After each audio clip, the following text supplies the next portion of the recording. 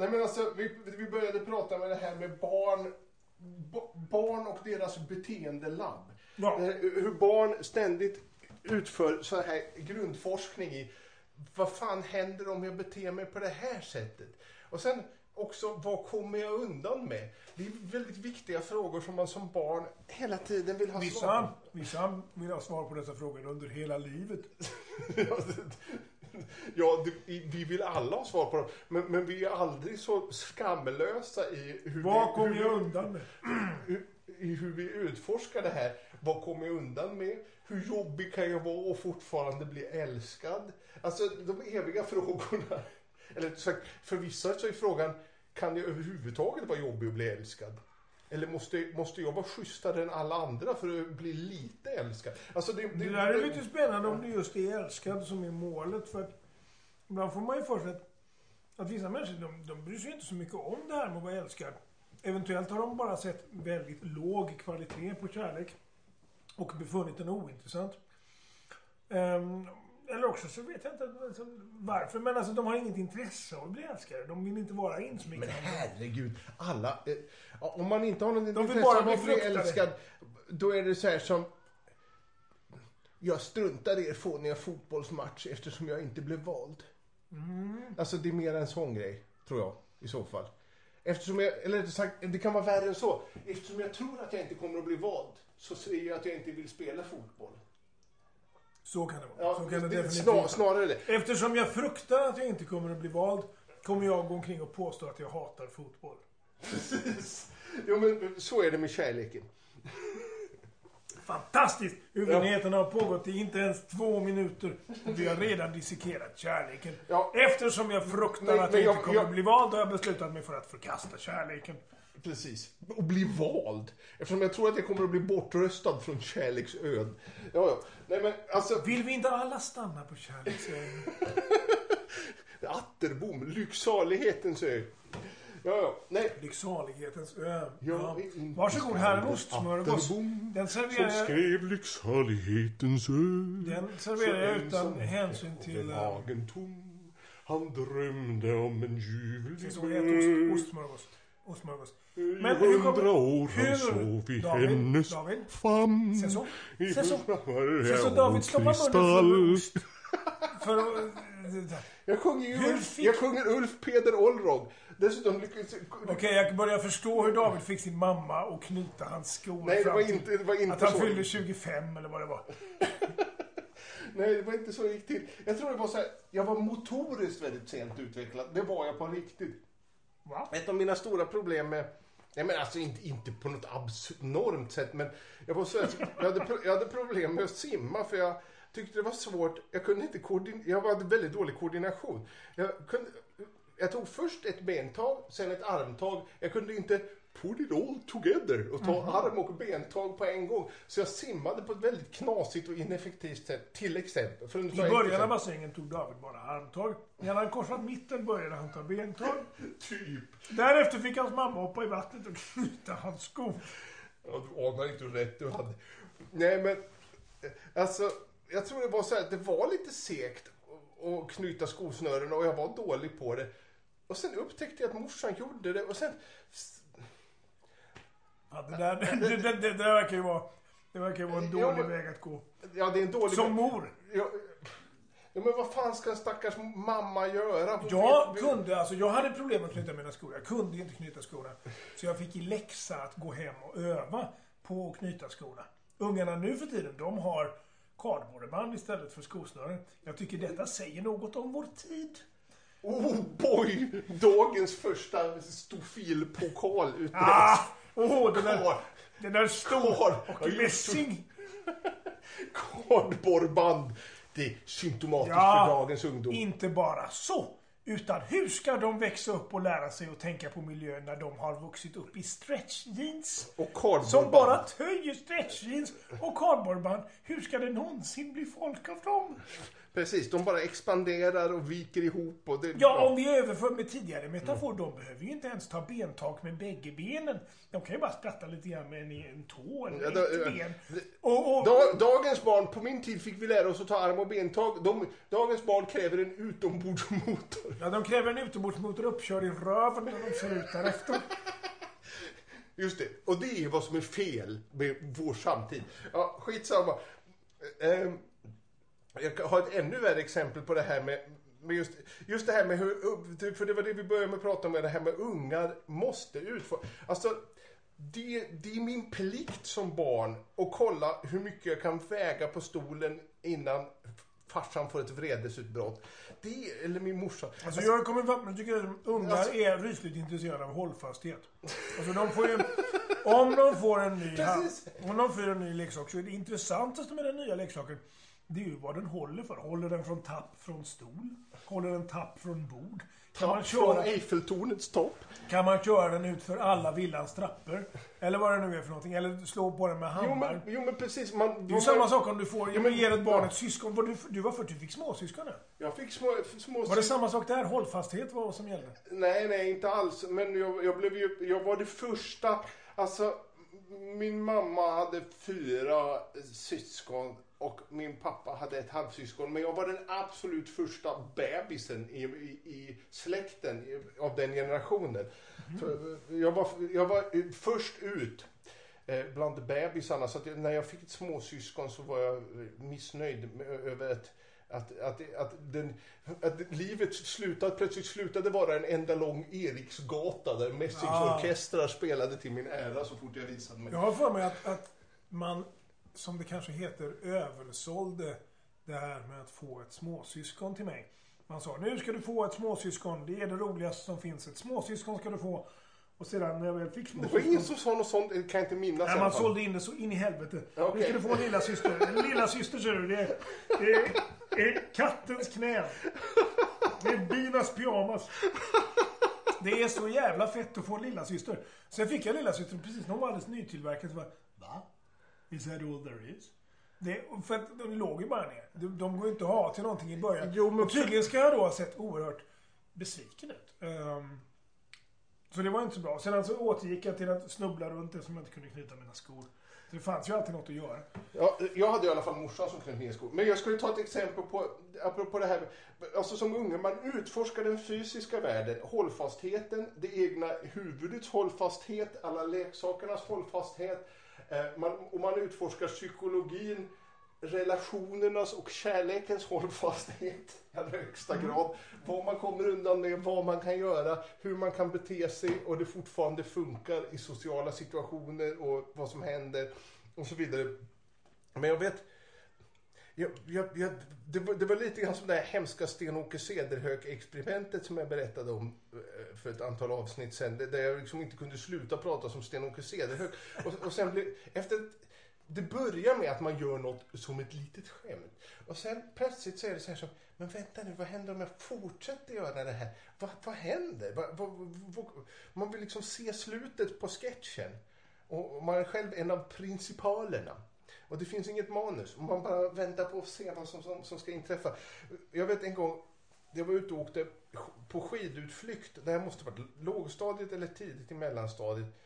Och jag blev jättetrött. Jag hade ingen flås alls. Jag var jättedålig på att åka skidor också, kan jag avslöja. Och jag la mig i spåret för jag hade lite drama queen-tendenser. Så jag gillade att göra saker med stora åtbörder. Så här, gud vad det var jobbigt. Jag bara lägger mig ner i spåret. Och jag menar väl inget särskilt med det. Det var inte ens för att försöka få ett garv. Eller jag hade inte särskilt mycket publik. Det var mer så där som att jag agerade ut min utmattning på ett lite flamboyant sätt, skulle man säga. Men kommer min fröken ångande, jag tror det är mellanstadiet, för jag tror det är min mellanstadiefröken som kommer ångande. Så här, David. Alltså, så här, res på dig. Och så, jag vet inte. Och hon blev väl, alltså nu när jag ser det här med mina vuxna glasögon på, så att hon är orolig. Hon tänker att shit, vad har han gjort? Oj, har det hänt något med honom? Men jag är mer så här som, min första instinkt är, jag fortsätter köra det här racet och se vad som händer. ligger kvar i spåret. Ja. Blir det inte kallt och blött? Och hon börjar liksom lyfta på mig och säga och jag säger så. Och sen plötsligt, jag tror att det går någon minut och sen plötsligt inser jag att hon är orolig. Hon är orolig på riktigt och det är inte kul längre den här situationen. Och så tänkte jag, men om jag börjar röra på mig nu så framgår det att jag simulerade hela tiden. Då, det kan leda så till... var ska det här sluta? Ska du spela lam och ta akut i sjukhus? Nej, men det blir så här George Costanza i Seinfeld-grej om det hela. Att nu blir jag tvungen att fortsätta låtsas att jag faktiskt är nästan avsvimmad. För att jag måste stay in character och sälja den här för att annars så kommer hon bli jättearg på. Hon blev ju ganska arg på mig. Hur många år höll du på med det här sen? Tills du gick ur character? Det var alltså, vi kanske... det var därför med simningen. Det var under rehabiliteringen från ryggskadan som man försökte få dig att simma. Och då undrar, kan jag börja simma nu? Eller kommer de på mig? Det var inte fullt så mycket George Costanza så jag höll på med det i en månad eller så. Men vi kanske är 10 minuter, en kvart in i det här. Hon släpar mig i spåret. Jag fortsätter låtsas vara Men kamraterna, vad säger de? Jag var så långt efter de andra skidåkarna så det var inget problem. Jag menar, om de börjar falla också så kan det ju tro att det är något i vattnet. Ja, precis. Alla vill ha uppmärksamhet. Vattnet? Snön? Ja, men det är vatten. Ja, i chokladen som vi hade i våra termosar. Det var något i chokladen. Ja, säkert så här choklad. Morsan gjorde choklad med en gång när jag skulle på skidutflykt. Kvällen innan. Det var rationellt av henne, men... Mjölken hade... Men det måste ju ge lätt att det blev en helt sån slempropp uppe i termosen. Nej, det blev inte en slempropp i termosen, men mjölken surnade. Så att det blev surmjölkchoklad. Det var hemskt eländigt. Men det är det 1000 år så blir det säkert en delikatess. Ja, förmodligen. Ja, hur som helst. Men, så hon släpade mig. Detta ledde till att jag fick aldrig vara med på skidutflykterna. Va? Du fick aldrig vara med? Nej, i alla fall under en lång period så fick jag stanna hemma under skidutflykterna för att jag var så... Ansågs opolitisk. Jag skämdes något alltså när man hade släpat mig kanske 7 minuter, jag skämdes som en hund. Men då var jag så, det var lite grann som en parallell till den här Sten-Åke Cederhög-experimentet. Jag var så djupt inne i det, committed to character. Och liksom, det var som att, återigen, ju längre tid som förflöt, ju mindre kunde jag börja röra på mig och visa att jag kunde röra på mig. För då skulle jag avslöja att jag hade kunnat röra på mig hela tiden. Så jag var liksom tvungen att säga stay in character. Vad jag skämdes. Hon var skitförbannad, med all rätt. Men alltså bara som ett exempel på det här. Hon måste ju inse barn och grundforskning. Fast det som är intressant är att jag kanske var 10-11 eller någonting. Men det här kanske är något som man snarare förknippar med en 6-åring eller någonting. Jag tänker nog mer kanske lite yngre barn. Ja, ännu yngre än så. Nej, men precis. Alltså, det var väldigt sent för att hålla på med den typen av experiment. Men alla unga gör ju det, men vid den åldern så kanske man ser ut. Men det hände, och jag vet inte. Delvis var det ju den barnsliga experimentlustan, just den psykologiska grundforskningen i det hela. Så, vad händer om jag gör så här? Ja, just det. Ja, fröken släpar mig, men hon blir förbannad. Alltså jag försökte komma ihåg, jag har umgått med mitt gudbarn under lång tid. Gudbarnet är jättetrevligt. Och naturligtvis så liksom kommer man ihåg saker som hände när man själv var barn. Och så märkte jag vilken roll jag tog när man liksom får vikariera som förälder i alla fall. Den vuxen som är närmast. Ja, precis. Man får bära barnet. Och jag lyckades med konststycket att precis när jag berättar om en kvinnlig bekant hur hon fick en lite sned näsa av en barnvakt som bar henne på axlarna, så lyckades jag själv nästan dänga till gudbarnet i en lågt hängande skylt. Exakt på stavelsen klockan rätt. Och det var du vet vad näsa? Ja, precis. Ja, precis. Och då lyckades de bryta. Oj, jävlar, ducka för skylten. Så det var sådär. Men det var ju roligt när man bar omkring barn på axlarna. Det hände många märkliga saker när man bär barn på axlarna. Som till exempel, man hör sin egen mun. Sen när man ser en annan förälder med barn på axlarna hör man sin egen mun säga: nu är vi 2 stycken, nu blir det turnerspel. Blev det då? Ja, det var ju på väg så här. Och sen så en annan grej som var väldigt konstig var att efter ett tag så började man tänka, vänta lite grann. Trots nota bene att det inte är mitt barn. Det är inte min son. Det är bara en litet mansbarn på 5 år som jag bär på. Det är inte mitt barn. Nej. Lika fullt så börjar en konstig tanke dyka upp. Vänta ett tag. Där är en människa utan barn. Där är en till utan barn. Ja, men herregud. Jag har ett barn här. Jag är mer värd än ni. Jag har ett barn.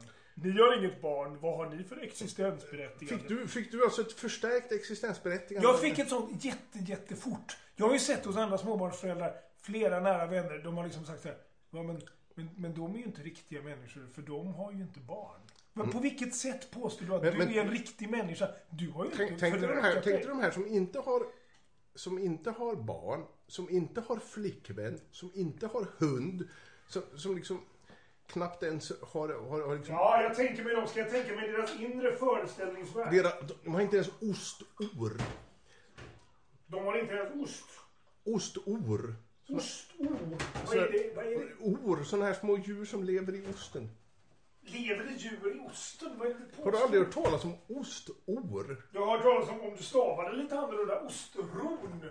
Ostron har jag hört talas om. Det är goda grejer. Det är ja, ostrogen känner vi till. Ja, men ostron. Det har jag ätit på både det är bara sådana typ danska och tyska hemska ostar som har ostor, misstänker jag. Ostor. Or i ost? Har du aldrig hört talas om nu får du googla. Ja, jag vet.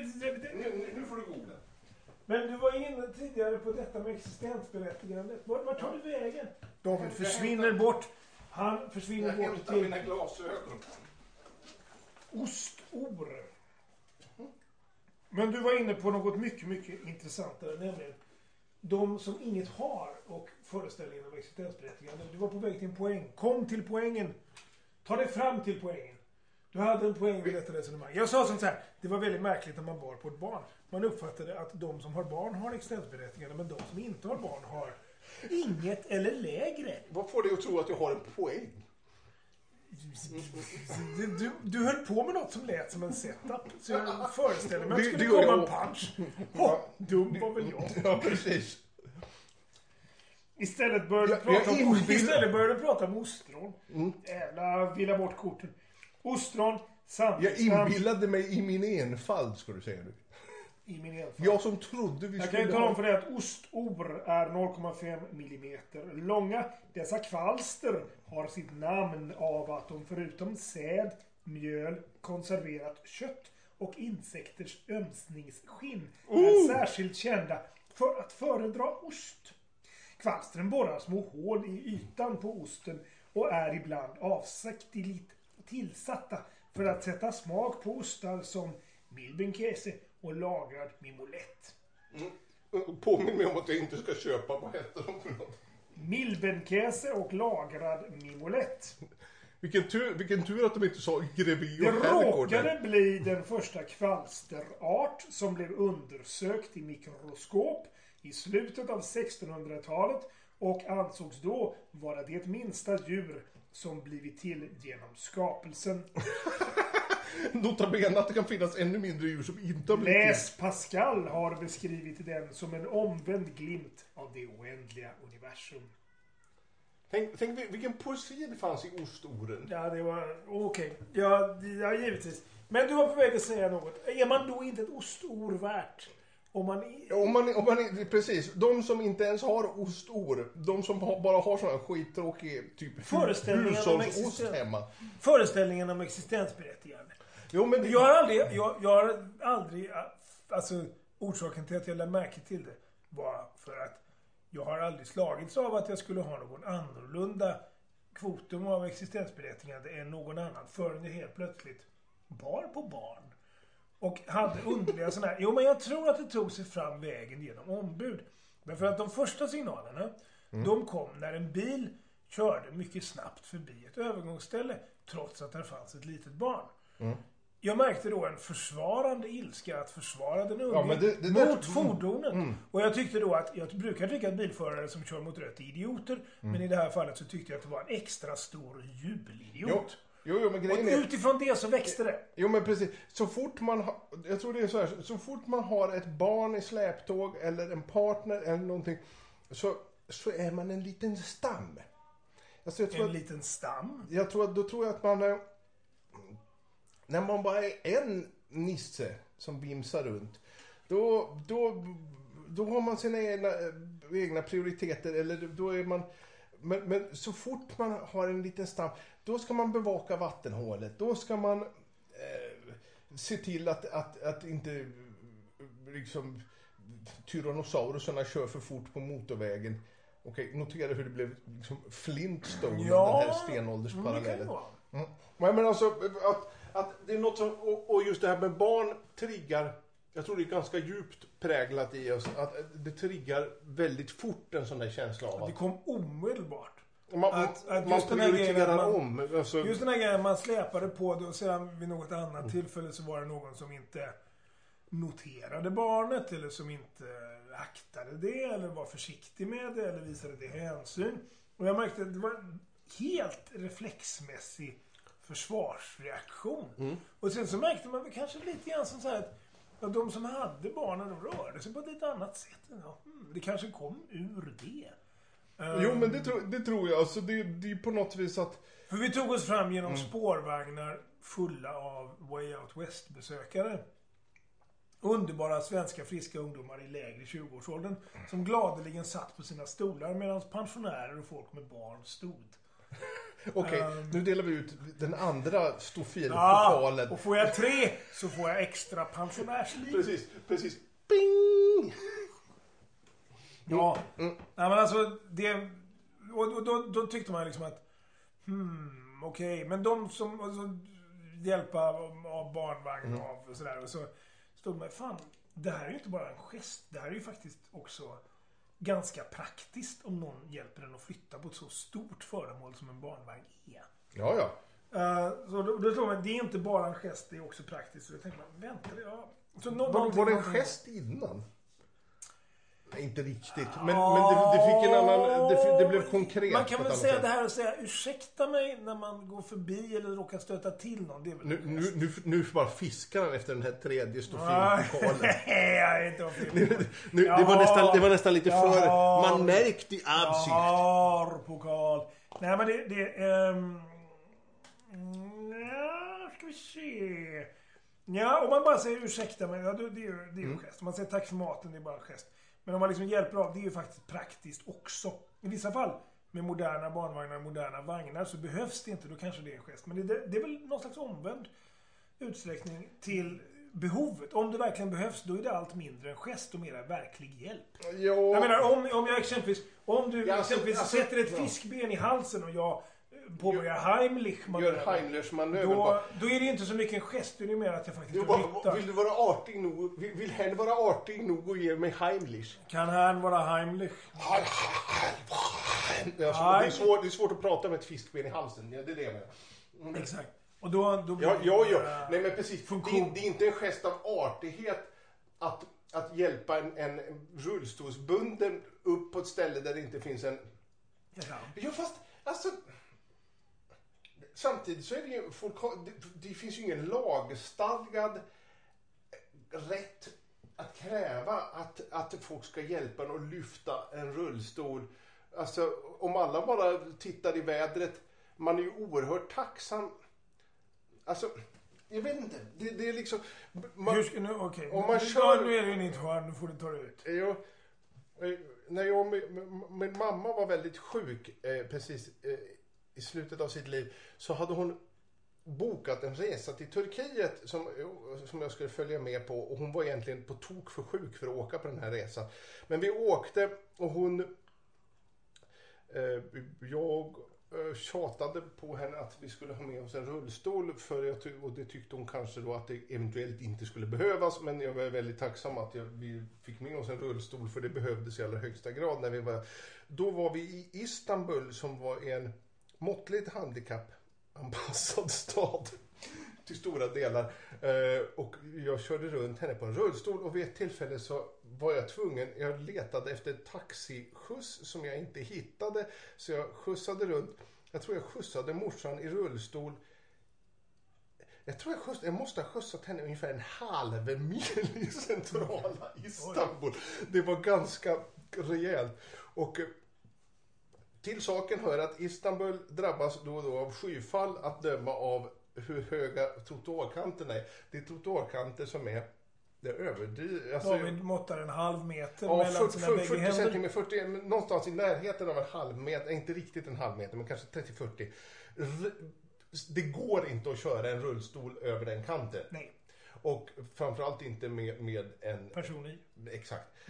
Så vid flera tillfällen, turkarna var skitbra med det. Spelar ingen roll, de bara släppte vad de hade för händer, ryckte ut, lyfte upp rullstol. Det hände gång på gång. Det var så här som... Svårt att tro att det skulle ha gått så smärtfritt på något annat ställe med så många tuffa lyft med rullstol som jag fick hjälp med av urbefolkningen eller invånarna. Lokalbefolkningen. Nej, jag menar Istanbuls urbefolkning. Istanbuliterna. Ja, precis. Det låter som en sjukdom. Nej, det är ju verkligen inte. Istanbulit. Nej. Det är bara för att det slutar på bulit. Skitsamma. Ja, hur som helst. Nej, men där i den mån jag har en poäng att komma till så är det väl det. En gest eller nödvändighet. Ja, precis. Att jag var så oerhört tacksam varje gång en av dessa bistra, mustaschbrydda män bara fullständigt självklart vände sig, tog tag i rullstolen och lyfte upp den. Och du behövde inte ens. Nej men precis. Och det är klart, alltså jag är ju oerhört tacksam. Det var ju inget som de måste göra, det är det jag menar. Och det är väl lite grann det här... Jo, men vad menar man med måste? De kanske måste för att kunna se sig själva i spegeln. Ja, det är ju en sak. Men, därför att de känner till dina problem. Nej, men det är väl lite grann det här med... Alltså, jag skulle säga att det är lite grann en flytande gräns mellan det som är artighet och det som bara är att inte slå ihjäl sina medmänniskor. I ena änden av spektrumet har vi tacka för maten. Be om ursäkt när man rapar. I andra änden av spektrumet har vi inte rånmörda sina medmänniskor. Ja, fast det ena är en aktiv grej.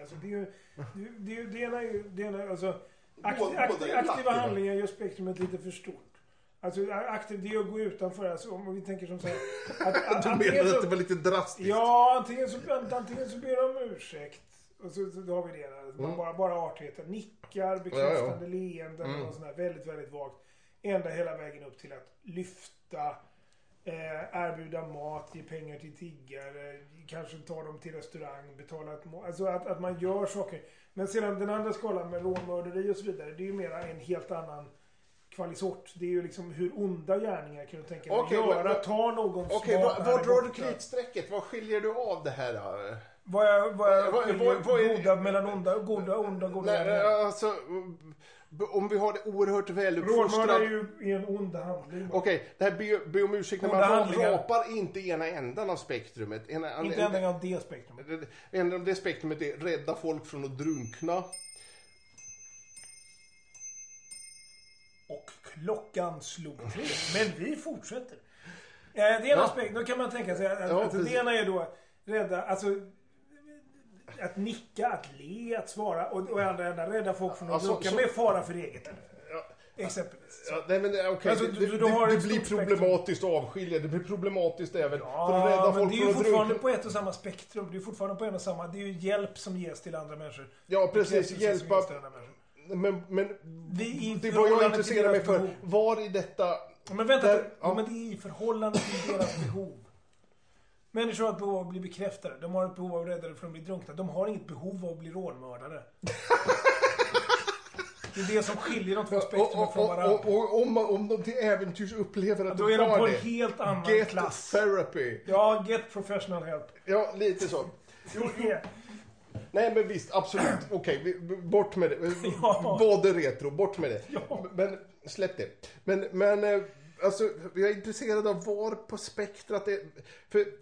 Men alltså, det är någonting man gör i förhållande till behov. Jo. Och då skulle man kunna bryta ner exempelvis, den tjänst som du fick av en vänlig person i Istanbul. Så kan man ju säga som så här, man kan ju exempelvis bryta ner så här, vems behov är det? Är det ditt behov eller din mammas behov? Vem gjorde de en tjänst? Gjorde de dig en tjänst eller gjorde de din mamma en tjänst? De gjorde ju bägge en tjänst naturligtvis. Men är det som så här att det ens är olika stor tjänst som gavs er två? Grejen är den... Alltså på något vis så tycker jag att det relevanta är vi eller dem. Okej. Det är väl lite grann den här bistra snubben med de svarta mustascherna. Plötsligt är han jag trodde han kanske var en av dem. Att han bara skulle gå förbi. Men han visade sig vara en av oss. För han hjälpte oss. David försöker samtidigt sammanfatta Kamrys främlingar. Nej, men det är en oss och dem-grej. Alltså, och lite grann varje gång man... Ja, du knyter an till det tidigare med stammen. Ja, men lite grann. Alltså, om man inte reser sig på spårvagnen, då är det för att de står upp. Okej. Jo, men alltså... Om det är en gammal tant som är där, hon hör till dem. Men så är det min farmor som står där. Det innebär ju lite grann att du har... Lite grann så är det också... Det finns ju flera sätt att föreställa sig vad empati är. En fantasibild av empati är att det är ett automatiskt inkännande med alla oavsett. Den modellen köper jag inte alls. Den andra varianten är ju någonting som där sociopati är en bit på skalan. Det vill säga att vi hjälper dem som är vi, men inte de som är dem. Den tror jag är den som gäller för alla. Okej, och den som är psykopat anser att alla är de utom de själva. Utom jag, exakt. Det är en stam av en.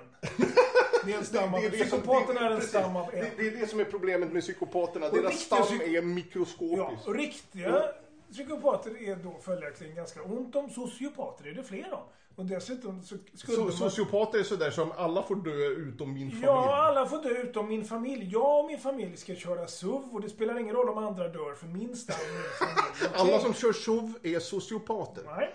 Men alltså om det är alltså en begränsning typ, det är väl klart att jag inte stjäl ifrån en annan i motorcykelgänget. Vi har ju regler i vårt motorcykelgäng. Nu går vi och åker i enad trupp och begår det här väpnade rånet.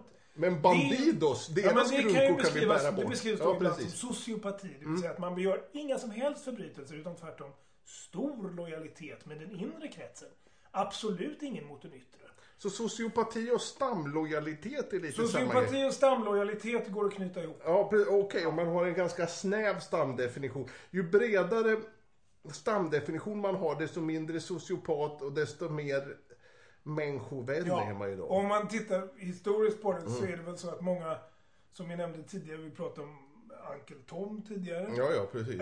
Och många av de här, som ska vi säga, banbrytande berättelserna har ju varit ett sätt att göra ett mindre dom av främlingar. Man har hela den här saken att här finns behov. Shakespeare också, om man skär en jude blöder han icke då och så vidare. Ja, precis. Blodet är också rött, var är en ros med något annat namn och så vidare. Lite mix and match på Shakespeare, tror jag. Ja, precis. Nej, men alltså poängen är ju liksom att vägen in är ett uppmärksammande av behovet. Det är ett förtydligande av behovet. Och i det fall så får jag säga att det exempel som det gav ju den perfekta ingången, därför att en man med en åldrig kvinna i en rullstol är ett väldigt tydligt behov. Det går inte att missförstå vad ni vill. Nej, man tittar på trottoarkanten. Man ser trottoarkanten, man förstår att 40 centimeter. Man ser någonting här. Det går inte att missförstå vad ni vill. Situationen är ganska tydlig. Nej, den är väldigt, väldigt tydlig. Och medan liksom andra former, de kan vara vagare. Ja, men det här, vi reser oss inte för äldre på spårvagnen. Det är så här som... Det är som och det skulle kunna vara två olika. Det skulle vara minst två olika. Antingen skulle det kunna vara behovet inte tillräckligt tydligt. Det vill säga vi ser inte behovet. Eller skulle det kunna vara en vi och dom-grej. Vi är inte av den gamla klassen. Vi behöver inte visa hänsyn till dem. Nej, men precis. Behovet är verkligen inte entydigt. För som har rest oss ganska friskt på spårvagnen för våra äldre medborgare vet, så finns det ju allting från tack till till ett så här, tack och sätta sig ner till tack, det var vänligt, men jag ska av nästa hållplats. Eller det blir för jobbigt. Det blir jobbigt att resa på mig så jag står hellre. Det finns den varianten. Sen finns det gubbe som blir sur över att någon har sett att vederbörande är över 70. Som, så skröplig ser jag väl inte ut i undertexten. Ja, men det säger, den har man ju varit med om. Ja, inte så få gånger det här. Nästan alltid män. Sur över att bli erbjuden sittplats. Så då kan man ju liksom rationalisera det lite för sig. Ja, den där tanten ser ut som hon ska välta vilken sekund som helst. Men hon kanske blir sur. Men då ska man kunna, om vi använder den här tidigare, så kan man kunna säga att det är i alla fall en vi och dom-grej. Den kanske inte är så aktuell där. Men det är ju mera liksom bedöma behovet på avstånd. Ja, så du tror att jag är så skröplig så att jag har ett behov av att sitta. Det är den ena grejen och det vänder de sig emot. De vänder sig förmodligen inte lika mycket emot. Alltså du tycker att jag är en människa precis som du. Ja, det har du tekniskt sett rätt i. Det gäller i alla fall mig. Ja, den biten av det hypotetiska grundargumentet, den vänder de sig sannolikt inte emot. Utan det är mer att varför har du tillskrivit mig detta behov som i sin tur indikerar så stor skröplighet och ett antal stofilpokaler. Jag är jämnårig med Mick Jagger. Varför skulle jag sätta mig? Exakt. Ja. Så det finns ju behovsbiten i det. Och så det vill säga, jag har fyllt 70 i dagarna. Ja. Och så finns det ju vi och dom-biten av det också. Liksom. Och ibland så kan man väl tänka sig att...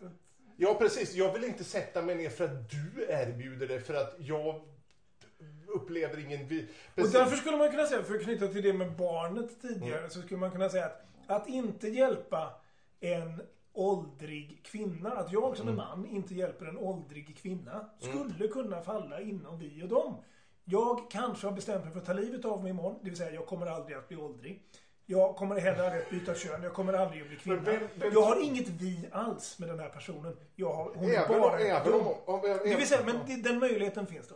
Ja. Men vad det gäller barn så är det aldrig sant. Därför att alla har varit barn. Ja, du tänker så. Jag tänker så. Alla har varit barn. Jag kanske inte någon gång kan bli ett vi med en kvinna. Men jag har varit barn. Vilket innebär att jag ska aldrig förneka barn hjälp. Nej, jag är alltid vi med barnet. Precis. Men det är ju ofta det här också, just det här att det är ju det här trick som man gör för att skapa medkänsla. Det är lite grann där, du var inne på det här med sitcom-validitet, att om någonting funkade som en sitcom så fanns det någon sorts validitet i det. Var vi inne och ja, precis, exakt. Men det finns ju också det här, vad gör man i film för att känna med en person? Det enklaste som finns är alltså ett väldigt basalt knep är man måste visa att den här personen har ett behov som inte är tillgodosett. Ja, det är en Kristen Wiig har ett dåligt kärleksliv i Bridesmaids, därför ska vi tycka om henne. Så här, ja, det är ju för sig, det är inte särskilt svårt att tycka om Kristen Wiig någonsin, men hur som helst. Det är varken här eller där. Nej, det är verkligen inte där. Ja, hur som helst. Men alltså just det där, man kan se det här och det är lite grann, ibland kan det bli en sån här man märkt i Absicht-grej. Ja, då ska de lägga in att han har det här behovet för att nu ska vi tycka lite om honom. Och sådär. Ja, han...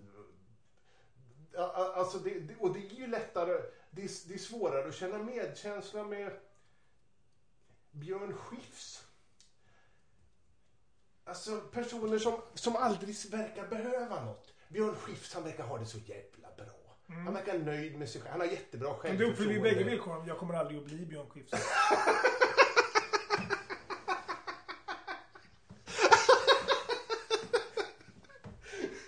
Det var väldigt rikligt betalt för absolut ingen punch alls.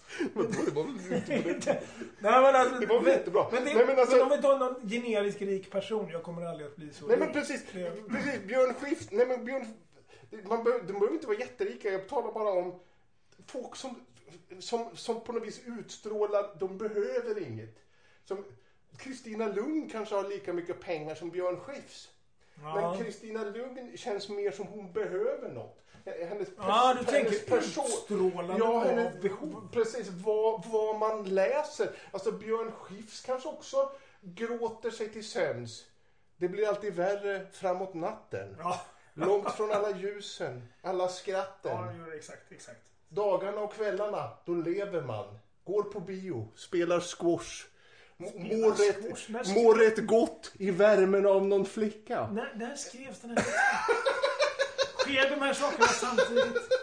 Går han på bio och spelar squash? Vad fan är det med squashracket på bilsalongen? Han kommer få stryk. Det kommer aldrig sluta med. Nej, det är bäst någon hjälper honom. Precis. Den här jävla guttaperka-bollen som studsar mot duken. Kan du släppa bollen? Du ligger med någon flicka nu. Nej, han mår rätt gott i värmen av någon flicka. Ja, vilket är okej. I värmen av någon flicka. Ja. Okej. Det lämnar väldigt mycket öppet.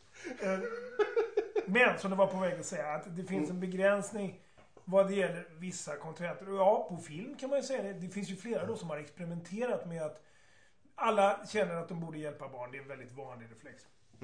Och då har man naturligtvis på film gett sig på att experimentera med det här. Tidigare så var det som så alla känner att de bör hjälpa kvinnor, de bör hjälpa gamla. Ja, men då provar vi film och göra en riktigt ond gammal, en riktigt ond kvinna eller en riktigt ond bebis. Det förekommer i bokform också, den här Siri Hustvedt-boken som handlar om en liten... Jo, men precis. Men det är lite sån här 90-talsgrej. Ja, Vad roligt det är med den här taskiga rullstolsbundna och liksom alltså Larry David älskar ju och liksom var inne och tassa i det här som The Bubble Boy ja, är jätteotrevlig. Då har man någon som tekniskt sett har ett oändligt behov och sedan så börjar man ifrågasätta det här behovet genom att man sätter upp olika stapelklyschor som gör att man förfrämligar en sådan person. En person som svär, en person som är elak, en person som skäl förfrämligas. Blir mera då, blir någonting annat, skall stötas ut. Ja, precis. Men sen är han samtidigt ett barn eller samtidigt mycket sjuk och då blir det roligt. Ja, och sen vänder man också på det här så att nu känner vi verkligen med Tony Soprano. Det här när man vänder på hela grejen är som att alla dessa jävla filmer från 90, nu kommer jag in på mitt hat för David, kvala in för någon slags pokal här.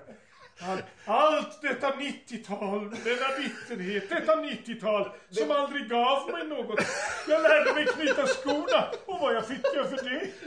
90-tal, du har svikit mig 90-tal säger jag. Nej, men alltså Grosse Pointe Blank, alla dessa satans filmer där man skulle... Lärde jag mig knyta skorna för Grosse Pointe Blank? Eller strax efter premiären av Grosse Pointe Blank. Så lärde du dig använda både bröstsim och ryggsim. Exakt. Vänta här nu. Jag såg en väldigt jobbig bild framför mig. Strunt samma. Utan korkdynor. Alltså, din poäng i kritiken av 90-talet är... Jo, just det här med och det är egentligen med Tarantino. Let's say it. Alltså, just det här...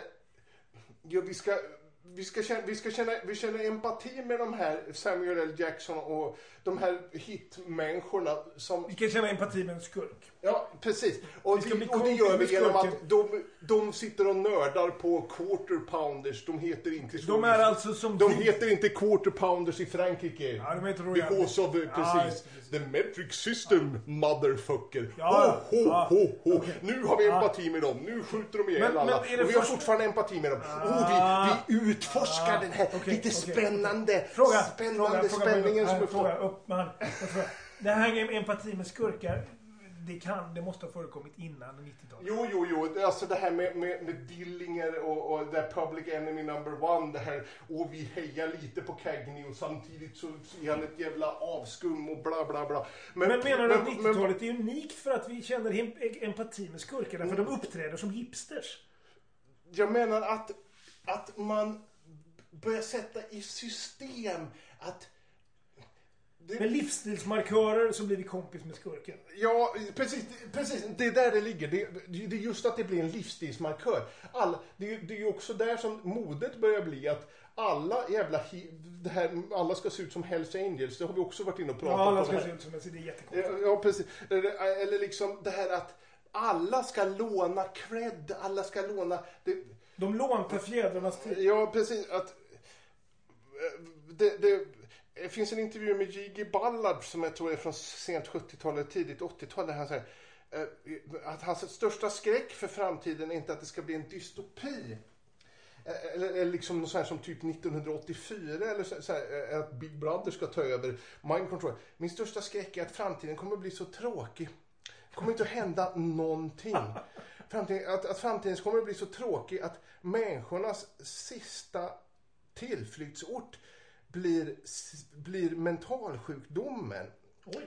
Och alltså på något vis jag vet inte om det är en rak linje här, men om vi byter ut mentalsjukdomen mot kriminaliteten. Alltså, Livsstilskriminalitet. Ja, att på något vis allting är exploaterat. Alla nördgrejer, alla nördtunnor är tömda och har mainstreamifierats. När Tim Burton har börjat filma tuggummikorten Mars Attacks.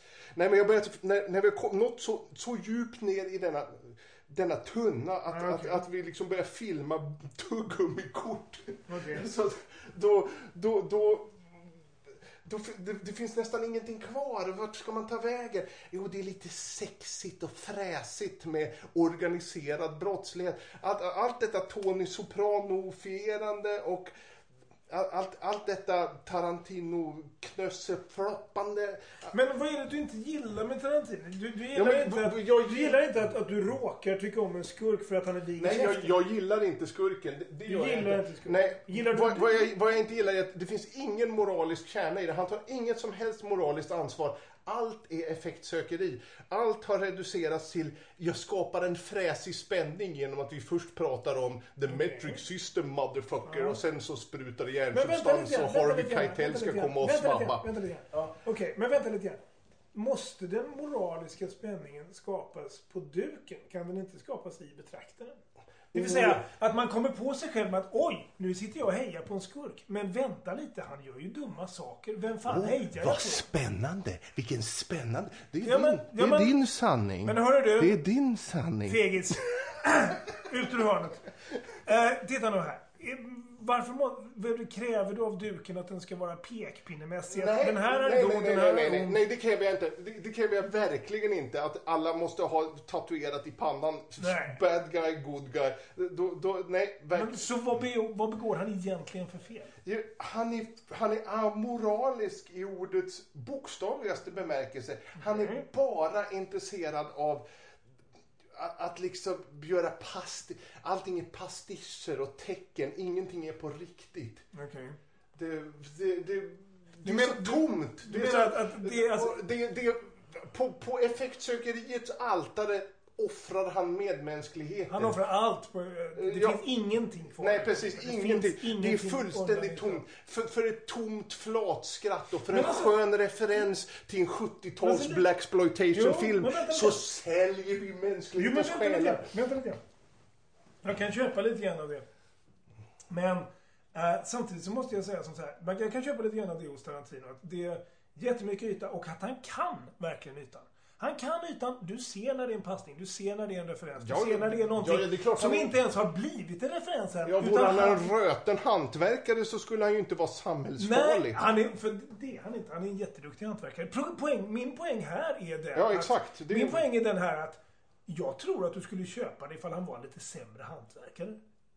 Ifall inte ytan var så oerhört glänsande varje gång. Nej, jag skulle inte köpa det för... Grejen är att väldigt många andra filmer, de är ju tvetydiga genom att hantverket inte är så bra. Vi kan liksom inte avgöra, vad är det här? Är det karaktärsskådespeleri?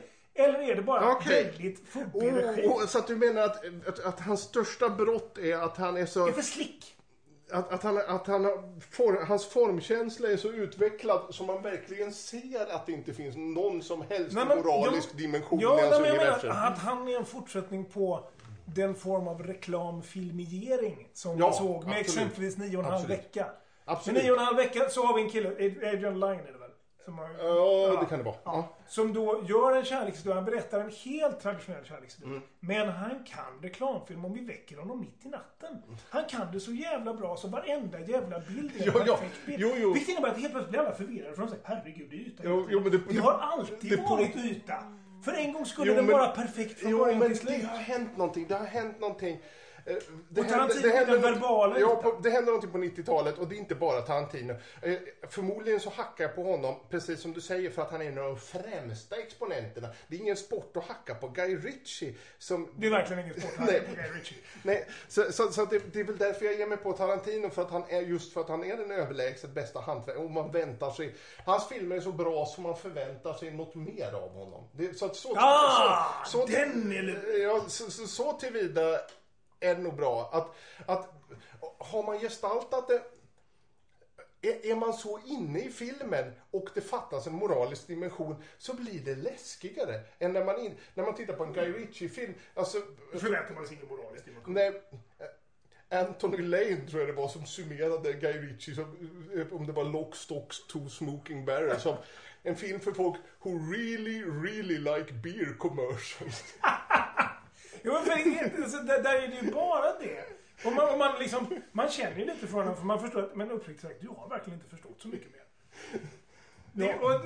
Den där får man väl säga, nu har jag väldigt dimmiga minnen av den här Mickey Rourke-romantiska filmen. Men jag vill minnas att det lite grann där var också det som du säger, att det var så pass bra. Men jag tyckte det var en bra formulering. Det var så pass bra att man förväntar sig mer. Jo, nej, men det är det som är problemet. Det är det här som... Det var någon som pratade om det. Om Raymond Chandler just. Att han börjar nästan få... Agatha Christie har inga problem med det här att det, för hennes mord är så blodlösa. Okay. Jag vill göra en snabb utvikning till en skämtteckning av James Thurber i New Yorker. En snubbe hade lämnat in två fäktare som hade lämnat in en skämtteckning. Två fäktare som fäktas, en hugger av den, de har fäktmasker och såna här. Den ena hugger av den andra huvudet och ropar touché. Och alltså det är skämtet. Inte jättekul skämt kan man tycka. Men problemet var, den här tecknaren har en ganska naturalistisk teckningsstil. Och då så säger Harold Ross, redaktören för New Yorker, säger okej, vi ger den här idén till Thurber. För hans människor, de har inget blod i sig. Nej, exakt. Nej, men, och det är väl det som händer det här. Om man lyckas blåsa liv i någonting, då har man ett ansvar för det. Hitchcock pratade om en av sina tidiga filmer, så hade han en grej med en unge som har ett paket med sig, och paketet innehåller en bomb. Det är en av hans 30-talsfilmer, tror jag. Kommer inte ihåg vilken det är. Och Hitchcock låter ungen flyga i luften på bussen. Det är en av hans brittiska filmer, tror jag. Och Hitchcock själv ångrade detta sen och sa att that was an abuse of cinematic power. Alltså att han missbrukade sina gåvor som filmberättare för att han tog inget moraliskt ansvar för att alltså är man en bra berättare, har man lyckats få investerad i det här, det är klart då någon gång så kan det väl vara berättigat att offra barnet på bussen med bomben. Men han menade att det här, han gjorde det bara som effektsökeri. Det var tomt. Okay. Och det är väl det jag vill lägga på Tarantinos bord. Abuse of cinematic power. Det är min första åtalspunkt. Det är en bra åtalspunkt. Ja. Men det är en bra, men den blir ju bättre av som i all juridisk förhandling så blir det argumentet bättre av att bjäbbas med en stund så att det skärper sig. För det är precis. Då man förstår kärnan. Precis, nu hittar jag fram till det. Det var ju för att du ifrågasatte mig. Innan så verkar det mest bara arg på 90-talet i största allmänhet. Det där är ju svårt. För man liksom förstår, det känns ju inte riktigt bra. Och sen så blir man inte riktigt på det klara med, som exempelvis Hitchcock, det blir enklare. Varför känns det inte bra? Det är jätteeffektivt berättat. Jag bryr mig jättemycket. Det är ett barn med en bomb, herregud. Hur ska det gå? Han är kvar. Men då måste ju... Det är ju en enorm grej liksom. Och då är ju frågan liksom att om man tar i så mycket, då, som du säger, att inte göra det till effektsökeri. Det vill säga, det är inte bara... Du behöver liksom inte släppa en kristallkrona i vardagsrumsgolvet bara för att säga ursäkta mig, vad är klockan? Precis. Nej, men det är väl det man upplever med Tarantino, att det finns en nihilism i det där, att de här dödsfallen känns inte ordentligt. För att nu återknyta till det här med Philip Marlowe och Raymond Chandler och Agatha Christie.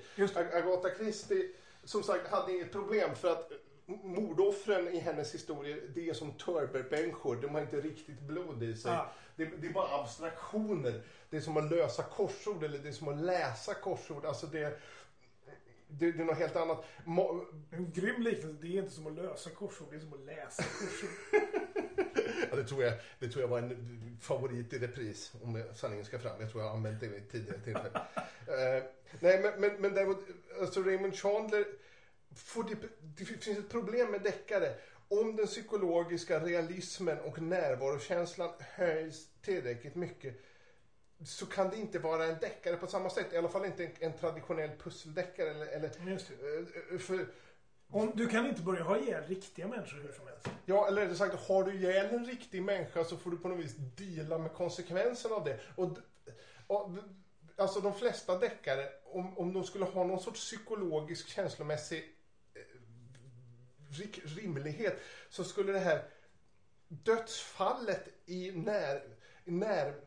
den närstående som gått bort skulle vara så mycket mer central än vad de ofta är i pusseldeckare där folk bara bladdrar om annat, och det känns som det är bara en konvention, en fiktionskonvention att vi har den här döda människan och sen pratas det om arvet och bla bla bla och de strular hit och dit. Men allting är så liksom papperstunt, det finns liksom ingen riktig resonans i det, och Raymond Chandler han går på något vis, han går en sorts balansgång.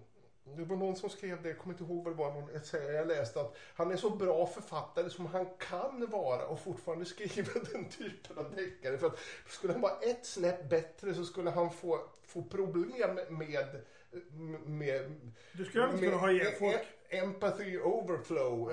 Alltså, nej, men det stämmer. Och det där är ju ett problem med underhållningsvåld och deckare och thrillers och actionfilm överhuvudtaget, det här att det går, man kan inte komma så, alltså man kan inte ha en riktig, man kan inte ha den psykologiska realismen. Det är inte bara, det är ju väldigt många författare som har ägnat sig under stor del av 1900-talet åt att skriva inom de här genrerna. Alltså det faktum att de inte lyckas skapa en riktig psykologisk närvaro eller medkänsla eller engagemang handlar inte bara om tillkortakommande, det handlar inte bara om att de inte kan, utan det handlar också om att det funkar inte riktigt, utan det är någonting som man måste hålla tillbaka, något som man måste... Det är väl kanske lite en del av det som man ibland beskriver som kontraktet också. Alltså att du har en kontrakt i första 10 minuterna av en film, de första sidorna av en bok, i anslaget. Och det enkla beskrivningen av det är att du kan liksom inte föra in... Har du inte börjat med flygande tefat inom 10 sidor, så kan du inte börja introducera flygande tefat och tidsresor som förklaring i liksom 3:e akten. Det funkar inte. Eller också blir det en eller också får man göra att det är grejen med hela filmen. Man kan inte ta in ett tefat i 3:e akten. Inte när det passar liksom. Så där lite hipp som happ och sen släppa det igen. Utan i så fall måste man göra det till oj, här sväng. Då är den här branta svängen huvudgrejen. Och du kan inte heller ha det är ungefär samma sak med kontrakt som du beskriver här. Skulle jag begripa det på att du kan inte ha ihjäl barn hur som helst, du kan inte ha ihjäl rundade personer som är viktiga för handlingen hur som helst. Du måste liksom plantera det på något vis, du måste du måste ha någon slags ordning på det. Därför att om du fuskar med det där så kommer folk att bli sura, och går du inte i land med det där riktigt så kommer de att fortsätta vara sura. Ja, och framförallt om folk missuppfattar kontrakt. Jag tror att ett av de största skälen till att deckare har tagit över så otroligt mycket av folks förströelseläsning är att det är det tydliga kontraktet. Vi börjar med att ganska tidigt blir någon dödad och på slutet ska jag sen i övrigt så får ni fylla i med vad fan. Ja, det kan ju vara förklaring till varför de är så populära. Ja, precis. För att folk I en värld. Ja. In a world. I en värld som är så osäker och som är så upplöst som du säger, där ytan har tagit över så oerhört mycket, så det är inte morden i deckarna folk längtar efter. Det är kontraktets tydlighet. Det är att kontraktet är tydligt. Folk, vad ska vi göra? Folk reser sig inte längre på bussen. Vad är det frågan om? De är inte ens snälla mot barn. De hjälper inte ynglingar med åldrade mödrar. Vi letar efter ett kontrakt. Ja, nej, inte, precis. Nästan bredare än så överhuvudtaget. Ju svårare det är att hålla ordning på saker och ting. Man vill ha en förutsägbarhet. Och förströelseläsning kräver just det att man ska slappna av. Om man liksom ska läsa 200 sidor innan man inser att författaren har inte använt bokstaven F. How clever. Jag menar... eller liksom, nu så är det här shifting viewpoints. Nu visar det sig att det var the unreliable narrator. En person som jag börjar bli hjärtligt trött på för övrigt. Det vill säga när man inte kan lita på berättaren. Ja, precis. Berättaren kanske ljuger. Och berättaren kanske ljuger. Vet alla våra lyssnare. Berättaren kanske ljuger. Eller också kanske inte. Vem vet jag? Du har något så här lite barnprogram. Den opålitliga berättaren, förstår ni? Ja, nej men jag vet inte vad jag fick det ifrån. Jag tyckte det var bra någon gång det här med att jag har ett sammanhang. Första gången man läser opålitliga berättaren så är det men när det liksom blir stapelbara så här så okej, jag orkar inte investera något i det här för det är förmodligen en opålitlig berättare. Det är bara intressant om man är van vid pålitliga berättare. Om varannan bok har en jag-person som är en opålitlig berättare så tänker man, okej, skit i det här, nu läser jag Henning Mankell. Först är det ett mordfall någonstans på Skåneslätten. Sen går han runt och gnäller över folkhemmets förfall i 300 sidor. Och så står det lite då och då. Det var något som gnagde på Wallander. En pusselbit som vägrade falla på plats. Det upprepas lite av och till. Sen plötsligt faller pusselbiten på plats. Sidan 453. Jajamän, party on. Det var den feta kapitalisten som mördade honom. End of story. Kontraktet uppfyllt. Tjogahåg. För att runda av detta avsnitt och huvudnyheterna. Det måste alltid sägas på det sättet också. Huvudnyheter. Vi började prata om uppfostran. Ja, och även våra upplevelser som barn av att vara i andra ändan av det här.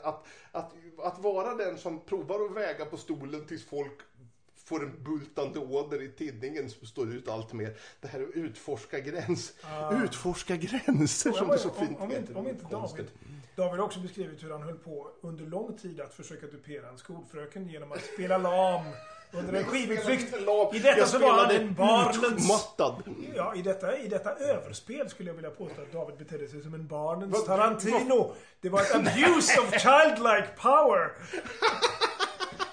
Ja, och med dessa eventuellt tänkvärda ord, jag vet inte riktigt, så ber vi att få runda av huvud.